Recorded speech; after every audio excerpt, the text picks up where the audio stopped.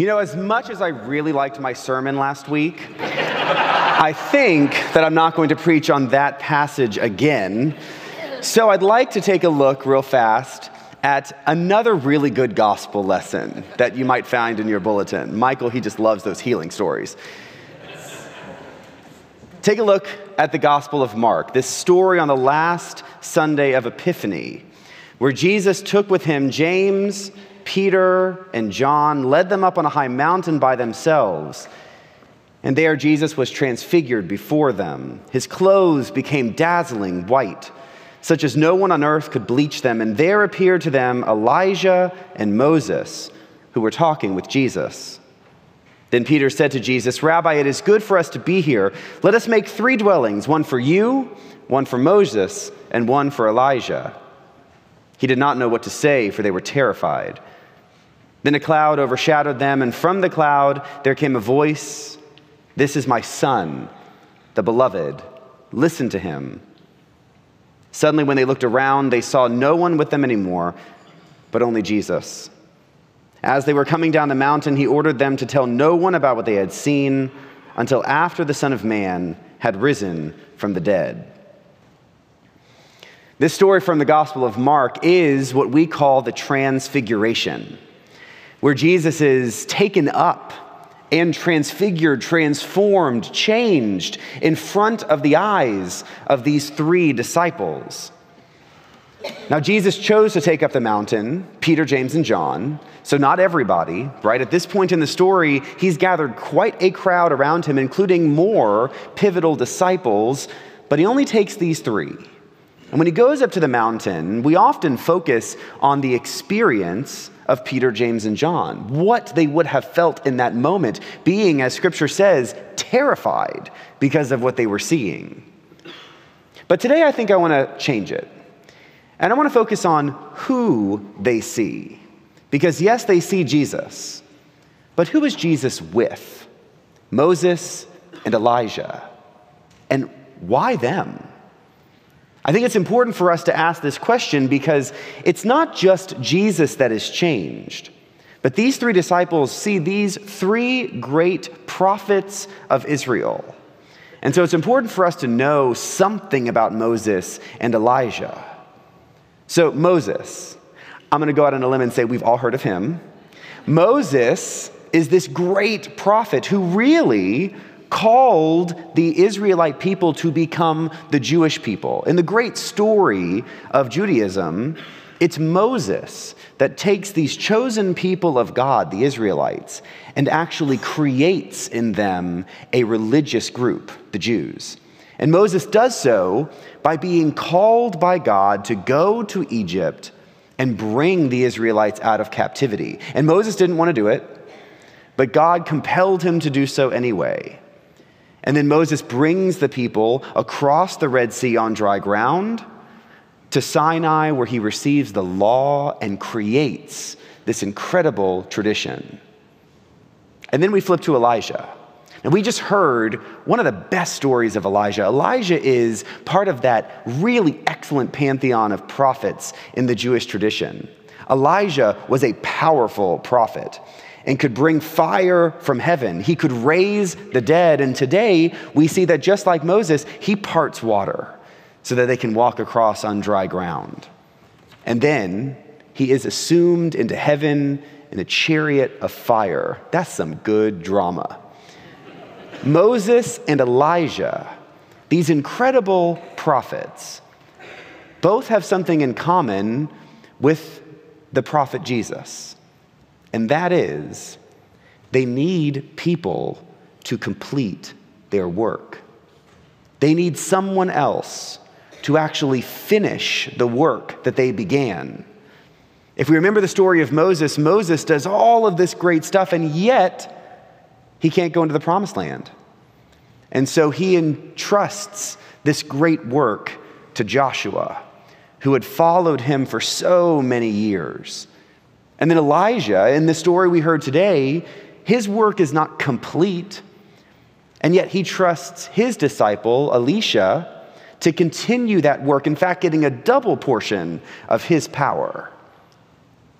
And so if we take those two stories, Moses and Elijah with their disciples, we can better understand what is perhaps happening on the top of this mountain with Jesus and his.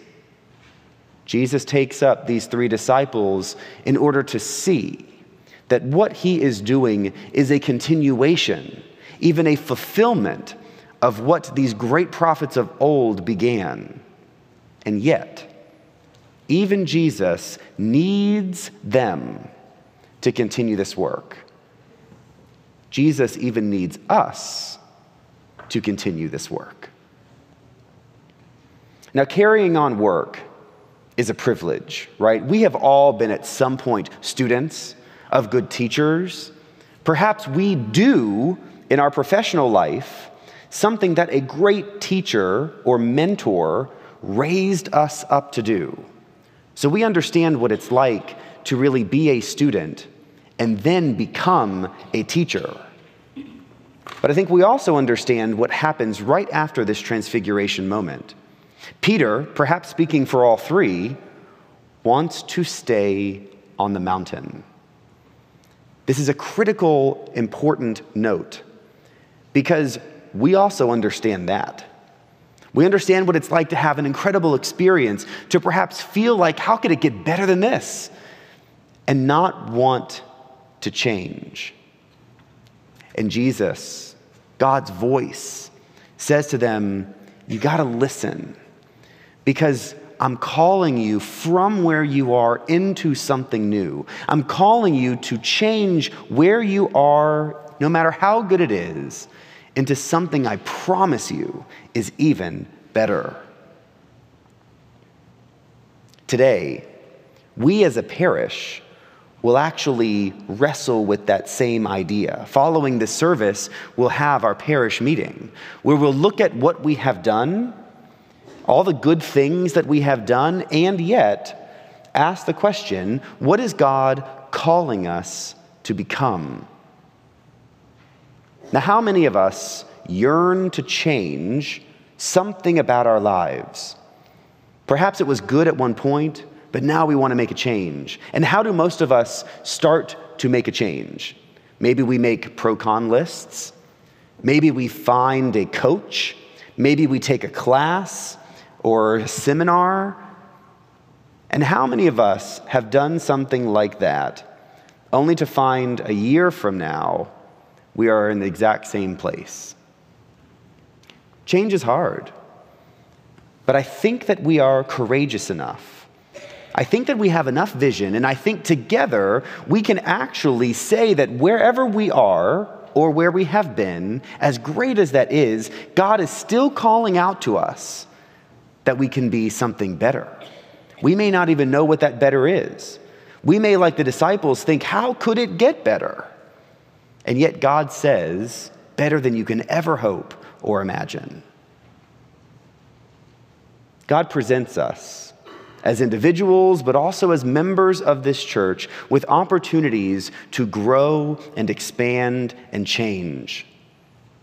In conversations with some new members who have joined St. Michael in the last few months, one of the things that is a recurring theme is that they are looking for a different way to be church. That whatever it is that they had experienced in the past, wherever it was that they are coming from, there is something staid, something that is rooted and unmovable about those experiences, and they just think there's something more. And they seem to catch a little of what that could be here at St. Michael. I think people broadly are looking for a new way, a new future of what church can be. And what they've found here at St. Michael is something that gives them a glimpse of that future.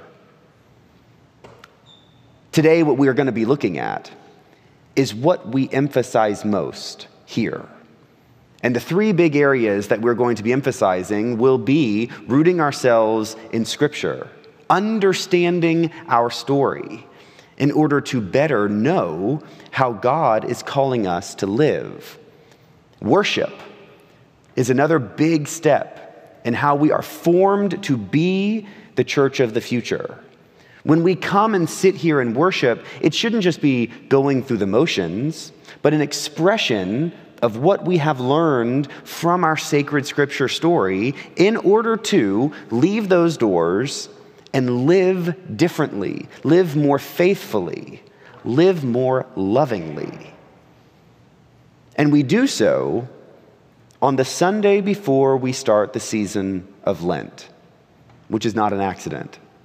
Lent is an opportunity for us to really sit in a moment, to sit with God and to listen. If left to our own devices, we would be like the disciples on top of that mountain, wanting to just talk and build and do. And what does God say to Peter? God doesn't say, do this or do that or whatever. Listen to Jesus. How often do we just listen? Lent is an opportunity for us to pause and to stop.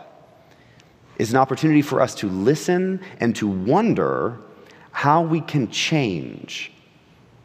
God is calling us constantly, speaking to us in ways that we cannot hear if the noise of our busy lives is too loud.